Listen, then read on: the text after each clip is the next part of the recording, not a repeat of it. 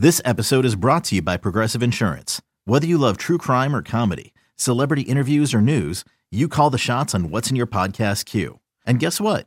Now you can call them on your auto insurance too with the Name Your Price tool from Progressive. It works just the way it sounds. You tell Progressive how much you want to pay for car insurance, and they'll show you coverage options that fit your budget. Get your quote today at Progressive.com to join the over 28 million drivers who trust Progressive. Progressive Casualty Insurance Company and Affiliates.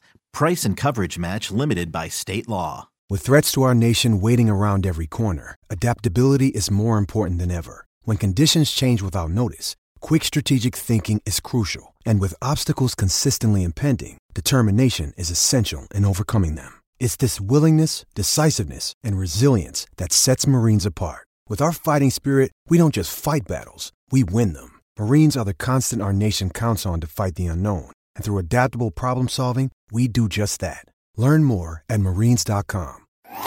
It's the Stinkin' Truth Podcast with Mark Schlereth, presented by Sweet Sweat. Hey, welcome in, Stinkin' Truth Podcast. Mark Schlereth alongside Mike Evans, Scott the Huff producing the show. Oh, what a show we have for you today. It's going to be a great show brought to you by our presenting sponsors, the great folks over at Sweet Sweat.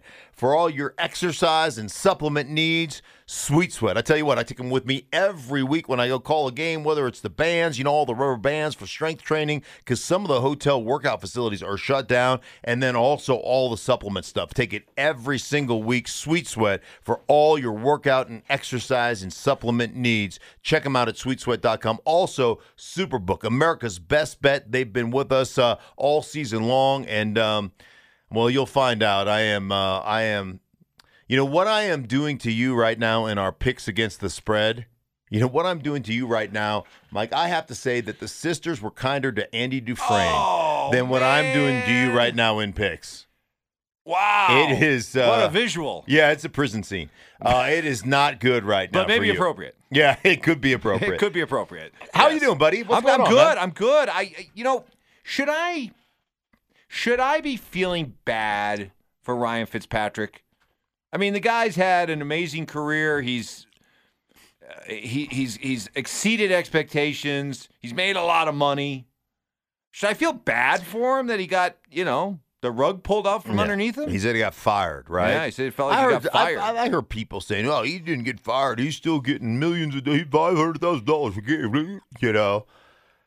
I will tell you. I'll tell you this. Yeah, you should, because he's playing great football right now, and they're winning games, and they've been in every game is a close game, even the ones they've lost. I mean, he dueled with Russell Wilson right to the end. They're playing close games, and it's not his fault that the defense busted about 4 different coverages in that game for big time plays. So that's not his fault. Yeah, it's disappointing, Mike. It's really disappointing. People were like, "Well, he's still getting to walk up to the pay window every 2 weeks, right? I mean, he's still $500,000 a game." I have been benched. It was the most humiliating part of my career to get benched. And I tell you what, it's still, just even talking about it hurts. And not one time as a player, when I was benched, did I ever think about how much money I was making. Ever. You're a competitor, man. Like when you sit there and say, "Oh, he didn't get fired. He's still making $500,000 a game. He didn't let it, blah, blah, blah, blah, blah, blah." You haven't competed. That's what it tells me. You don't understand competition. You don't understand what it takes to play in the National Football League. And here's the other insight I'll give you. I called the Miami-San Francisco game, and Miami opened a can of whoop ass on San Francisco. I mean, it was in San Fran. They put it on them to the tune of 40-something to not very much. And when I talked to Brian Flores, the head coach of the Miami Dolphins, they had no intention of going to Tua this early. They just didn't. Brian Flores told me this, and I just thought it said a lot about who Brian is. He goes, "If he was my son, I wouldn't want him to play right now. Still has a lot to learn, and he's still coming off a devastating hip injury." Has he been cleared medically to play? Yes. Mike, I had a surgery on a Sunday night and started a game the next day on Monday. I got wheeled out of I got wheeled out of the operating room at midnight. I woke up in recovery at 1:30. I had to take a shot of morphine to take a piss. Like, that's how much pain I was in. I had a kidney stone removal surgery, emergency removal. I had to take morphine shots to take a piss. And I checked myself out the next day, and they cleared me to play. Come on. I had surgery on a Monday morning and played Sunday. I had elbow surgery on a Monday morning. My elbow was locked up with a bone fragment in it. I couldn't straight. It was locked. I couldn't move. I had about 8 degrees of range of motion. It was locked. They took the bone fragment out on Monday, and I played on Sunday. Knee surgeries on Monday, played on Sunday. I mean, I've done it all. Was that in the best interest of me as a player? No. Would you clear your own kid? Hell no. But that's what you do in the NFL. That's the way it works. And I understand what I got myself into. I don't regret it. I'd do it all over again. I'm not whining about it. But there are plenty of people who are cleared to play that aren't close to 100%. And that's what you have to do to play well in this league. And that's why Brian Flores said, man, if he was my son, I wouldn't play him. Here's the point. The point is this. I believe that this is why the Dolphins suck. Okay? Because I believe their owner stepped in and said, we got to play this kid now. We spent a first-round draft pick, 5th overall, and we've got to play him. The other thing is Ryan Fitzpatrick has a ton of money tied up in incentives, and this is probably going to cost him close to $5 million. This move in incentives. Tua's stuff is already guaranteed. They've already paid that, so we might as well start playing him. Dude, you're one game out of first place in the NFC East. The Buffalo Bills have been reeling last 2 weeks. AFC East, but AFC East. Oh, sorry. What did I say? NFC? Right, yeah. AFC East. They'd be leading the NFC East. Right, yeah, no doubt. The Buffalo Bills are reeling right now. The New England Patriots are struggling right now. The Jets are the worst team maybe in the history of football. You're 3-3 in one game out of first place, and we're going to bench the guy who everybody loves. Good luck. How's Brian Flores spin this to the team? How does he get up in front of the team? What does he say? I think at that point, as a coach, you just got to be honest. Hey, man, this decision's out of my hands. And you know what? Like, hey, Tua's ready to roll, and Tua's worked his ass off and everything else, but this was an organizational decision. So they go, full major league and put a poster of Stephen Ross up there and start picking off pieces of clothing? Yeah. I do. I believe, I really believe that guys, I just know, having talked to a bunch of the guys who play for Brian Flores, they really respect him, and he's not Belichickian. You know, Belichick assistants have had that have gone on to be head coaches there's a real bad league-wide reputation about the Patriot way and this, that, and the other. And yeah, he's gotten a bunch of ex-Patriots to run on the defensive side of the ball to do the things that he wants to do. But he just talking to guys that played for him or play for him now, they're like, he's not that way at all. He is not, glory days, Patriot days. This is how we did it in New England. This is how he doesn't refer to that. And so I believe they really respect the guy. I believe you're just going to have to be incredibly honest and say, hey, man, this is what the organization thinks. Thinks we're they don't think we can compete. And that's, I mean, that's a fine balance because you don't want to take away Tua's confidence, right? Right. Because Tua's sitting there in the room. Sitting in that same room. Tua, can you leave? Can you leave for a minute? Second? Yeah. What, go to the little kids' table while I talk to the grown-ups, while I talk to the adults? Yeah, I don't know, Mike. Now that I think about it, I don't know that you can do that either, right? That either. They're in a dilemma. Well, again, it's like the Cowboys. It's going to be unsaid. It's going to be unsaid what this is coming from. So I don't think Flores is going to. But if your perception as a player is they're benching Fitzpatrick to get to Tua because they don't want to pay Fitzpatrick, they don't want to pay him those incentives. Everybody knows they were going to go to Tua eventually. Fitzpatrick knows. I talked to him about it. Yeah, eventually, but right not now after winning 3 out of 4. Right, but we're winning right now, so it's not going to happen right now. He knew what was going on. And Ryan Fitzpatrick, let's be honest, Ryan Fitzpatrick has this innate ability to keep both teams in the game at all times, right? because he'll throw it into a team meeting. That's the way he is. And look, it's not unprecedented what we're seeing. We saw it here in Denver. Right. Back in the day when the Broncos under Mike Shanahan had Jake Plummer at quarterback, and Jake Plummer had played in an AFC Championship game. Yeah. And the Broncos, I think, were 7-4 at the time. I believe so. And they had drafted Jay Cutler. And Mike Shanahan couldn't wait to get Jay Cutler out there, and he made the switch when they were 7-4. Yeah, there were some other things going on that, you hear speculation about, let's just call it insubordination or, but it was still headbutting type. Yeah, I know, but it really came down to I got this shiny new toy up on the shelf I want to unwrap and play with. Yeah. And that's really what that was. Yeah, just interesting. This is, but, Mike, there's a reason that some organizations will never win.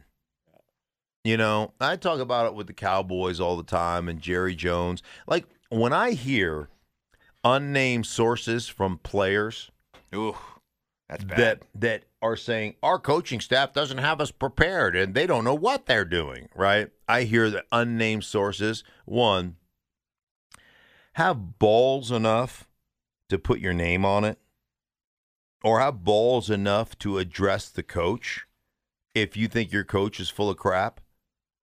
But this, to me, is the exact issue and the reason the Cowboys aren't going to win jack squat is because players feel empowered to go to the media to get Jerry Jones to react.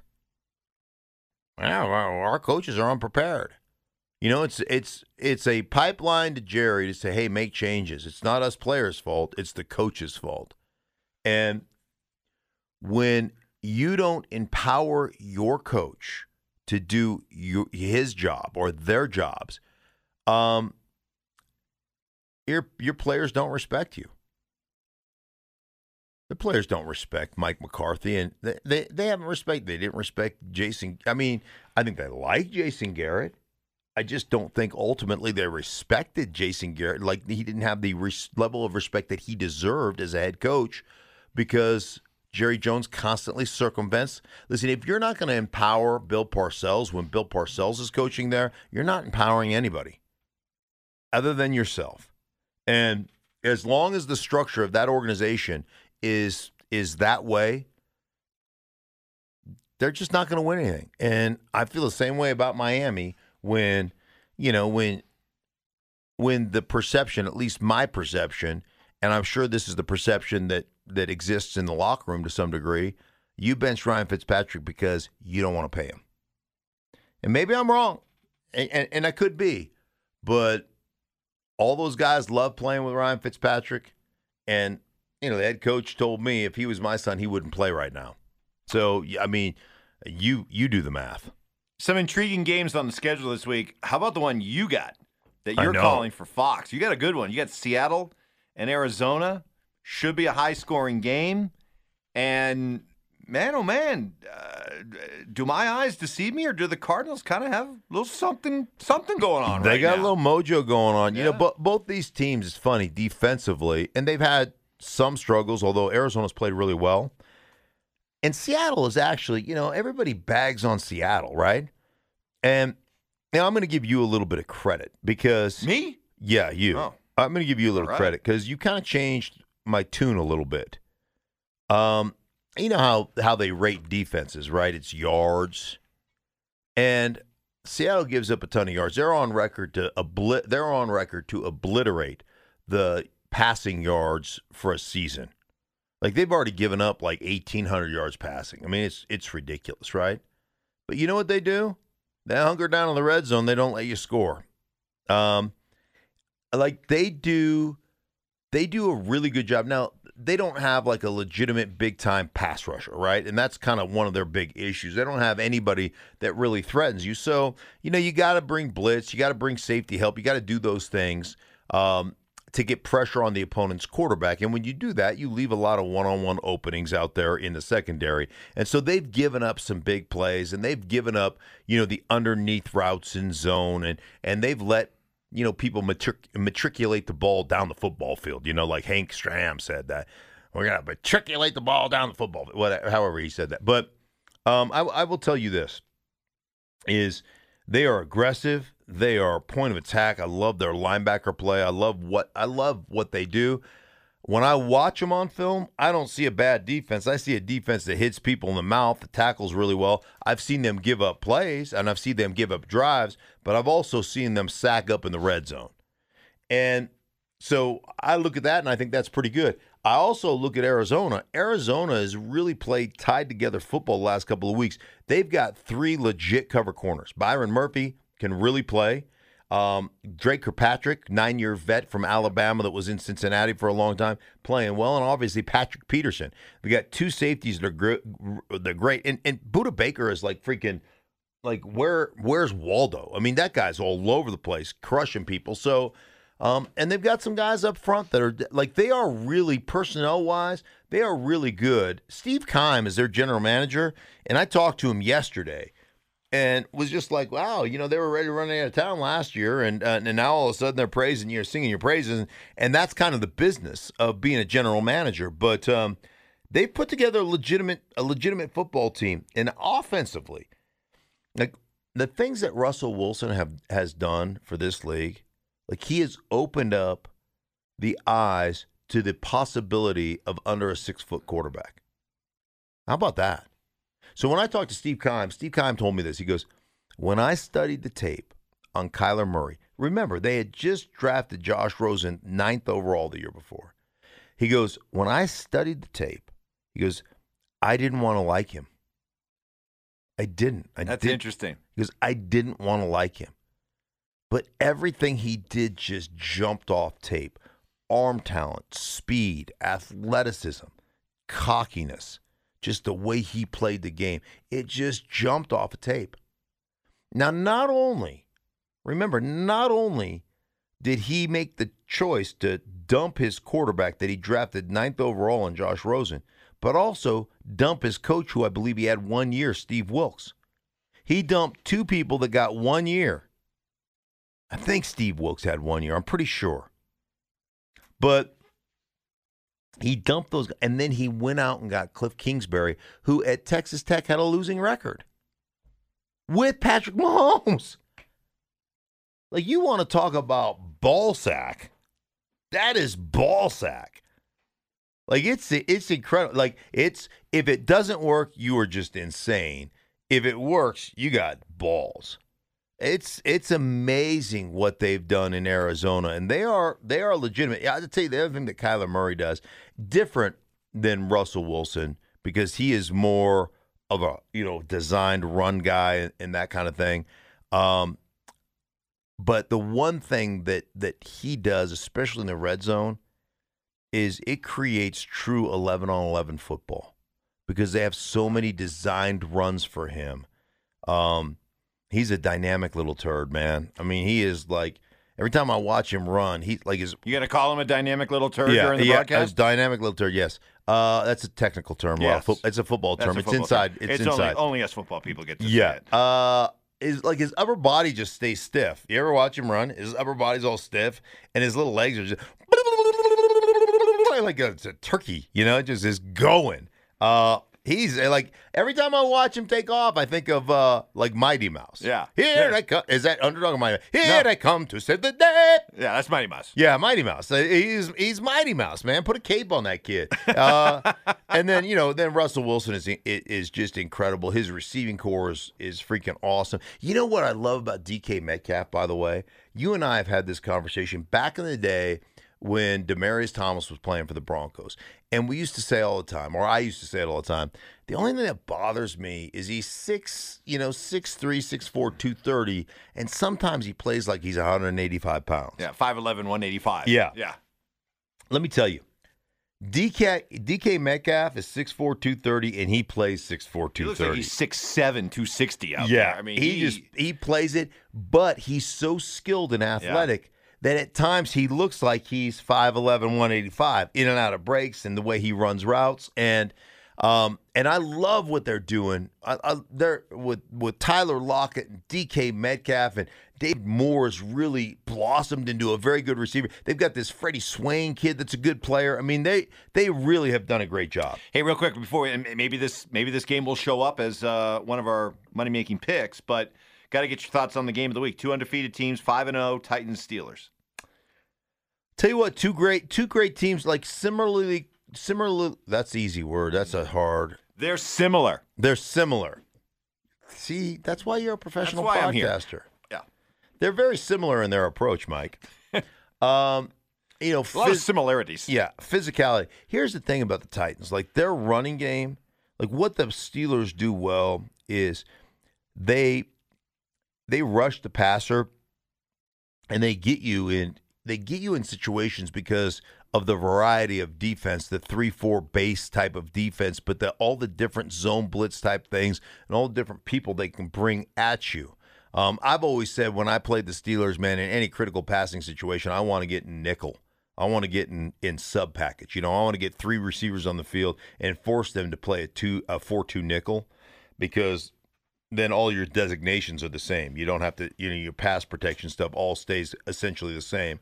So I've always been big into that. But I know, Roethlisberger, I think Pittsburgh's defense is so good, and we saw Tennessee struggle against Houston. I think Pittsburgh wins that game.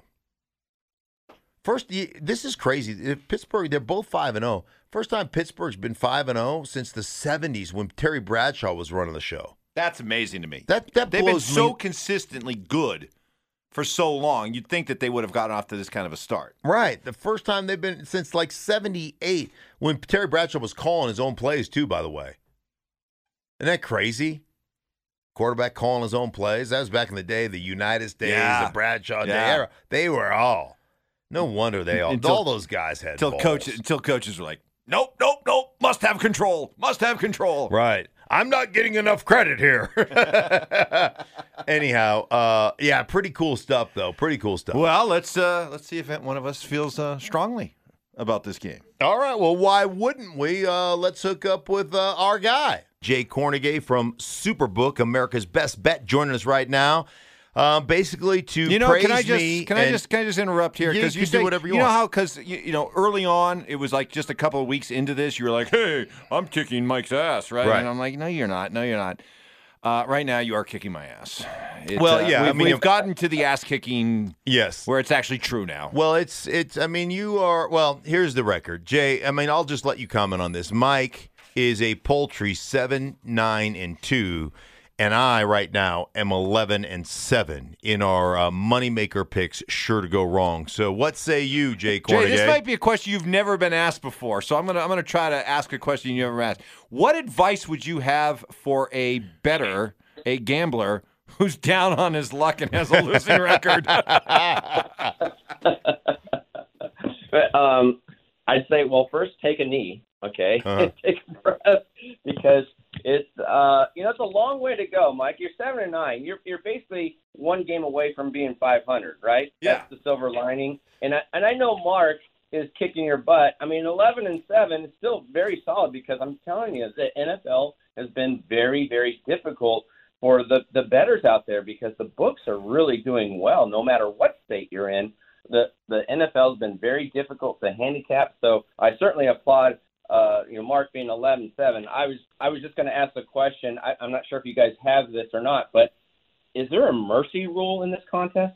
Well, no, there should be. We're not there yet. Yeah. But I can see it off in the horizon. Yeah, I did 1 week pick with one eye closed. Right. And it was my reading eye that I did it with. It was a blurry when I picked. So it's absolutely amazing. So I go first this week, right? I go first. Rich this get week. richer. Okay, so here we go, Jay. Even though we got a commanding lead, I still go first. You know what? My theory. I'm going to hold true, regardless of what the point spread is. I'm going to hold true to my theory that the Jets are the worst football team in the history of football, and they're so dysfunctional. I cannot believe there hasn't been a firing yet. I can't believe that anybody wants to play for the New York Jets. So regardless of what the spread is, I'll take the other side of it. I'm going with the Bills minus 13. I mean, if the Miami Dolphins can beat them 24-0, certainly the Bills can beat them by 14 plus. So I'm going to go the Bills there. And then I'm going to go down to the Patriots and the 49ers. The 49ers got their offense back. Jimmy Garoppolo off that ankle injury where he got benched in the second half of that Miami game because he could not throw.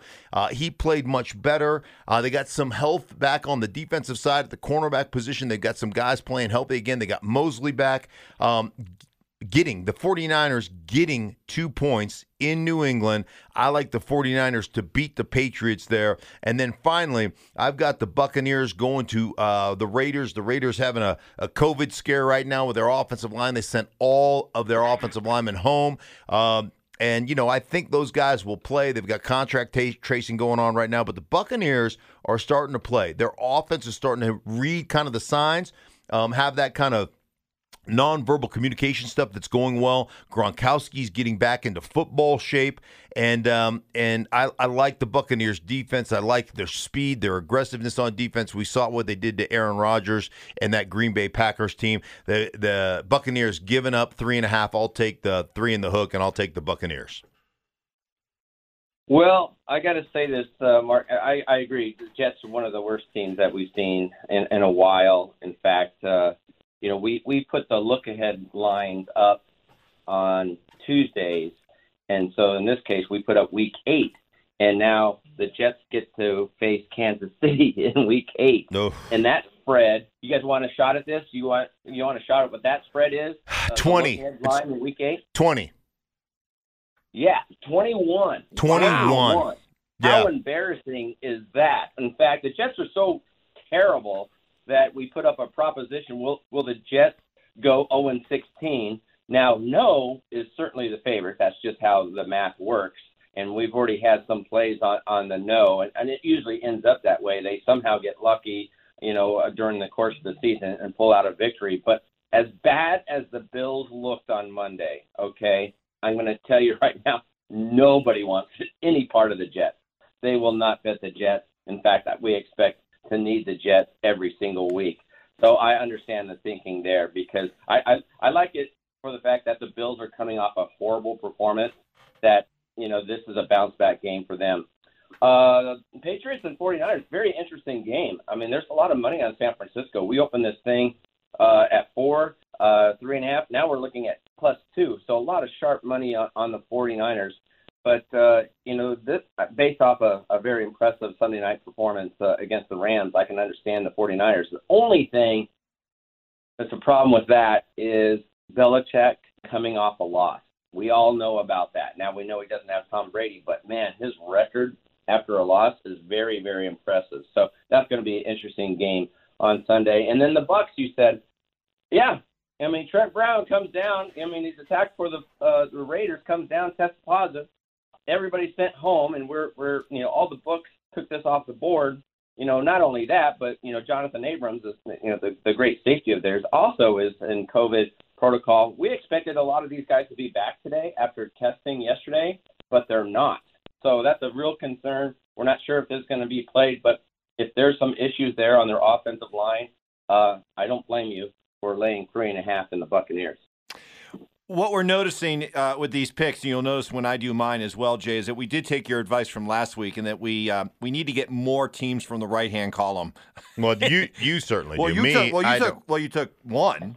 You took the 49ers. Let's not throw the we around. All right, Okay. Like you and the turd in your pocket need to get more on the other side, because what I'm doing right now is stellar. Yeah, what you need to do. So don't lump me in with you. Maybe I'm grasping a little bit of desperation, but I'm going to take a couple of underdogs, and I'm taking the Cardinals plus 3.5 against the Seahawks, and I can't believe I'm doing this, but I'm going to do it. I'm going to take the Bengals at home plus 3 over the now struggling Browns. Those are my two underdogs, and this is a line, man, Jay. I mean, the Titans are like -1. at home over the Steelers. Now, I know there's nothing really in terms of home field advantage these days, but still, I mean, that seems like a line that you're absolutely begging. You're just begging people to take the Titans. I probably shouldn't, but I will. So those are my three. What say you? Well, I'm. You know what? I applaud you, Mike, for taking two underdogs. Yes. In the same week. That's very impressive. I know how hard that was. It was very hard. Yeah. It was. Yeah. It's very difficult for many out there. But Bengals is one of those teams that we just don't get that much attention on. And the one thing that's going to slow everybody down is that horrible performance that the Browns did this past Sunday. I mean, they just got beat up in Pittsburgh. They never showed up. And however, I know most people are going to be on the Browns. It's certainly another bounce back spot for Cleveland there. I actually like Cleveland. I think Burrow's a fine quarterback. He's improving, and getting 3 there. I don't blame you. Cardinals hosting the Seahawks. This is a game that everybody is going to bet the over. Okay, there's 2 terrible defenses, great offenses. The total's up there at 56. This is going to be a very entertaining game with just absolutely no defense. Despite the Cardinals really beating up on the Cowboys, which was really good to see, and I can understand the Cardinals being a favorite, or not a favorite, but a fan choice, getting 3.5. I'm going to go with you. I think there's a lot of mojo going on in Arizona there, not just because of just this last performance against Dallas, but they got a lot of confidence down in Arizona these days, so getting 3.5 is a bonus. And then this game, both two teams, Titans, Steelers. This is a game that was supposed to be played 3 weeks ago, and now we're looking at both teams 5-0. It's very interesting because the Sharps usually fade the Steelers. There's something about the Steelers that the Sharps just do not like. And they like the other side, Titans. So the Sharps are on the Titans here, going with you there as well, Mike. I think you're going to close the gap between you and Mark this week. Oh, boy, that's Jay. what I like to hear. Jay. Well, you know what, Jay? You will probably have to write me an apology letter next week when we do this, because you're going to be wrong again. So anyhow, hey, Jay, man, always a pleasure having you on. Thanks for your insight. Thanks for walking us through this. And next week, I will expect a nicely crafted apology from you when I go 3-0 and Mike goes probably 1-2 once again. I got some sympathy notes here that I can send you. But, Mark, I appreciate it. Mike, appreciate it. Have a great weekend, guys. You too. That's Jay Carnegie from Superbook, America's Best Bet. Hey, listen, for everybody involved in the Stinking Truth podcast, for Jay, for Mike, myself, for our great sponsors, Superbook, also Sweet Sweat, thank you so much. We'll be back with you next week.